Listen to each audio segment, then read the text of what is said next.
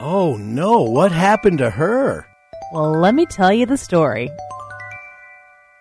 You know Charlie and Blippy and Strawberry and Zippy, Claire and Jingles and Chubby and Cookie.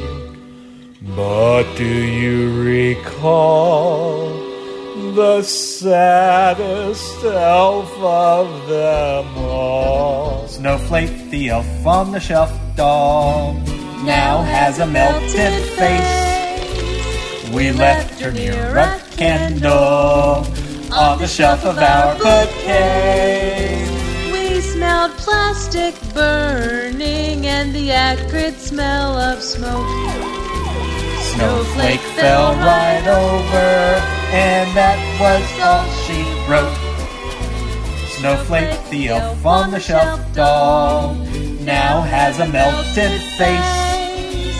We left her near a candle on the shelf of our bookcase.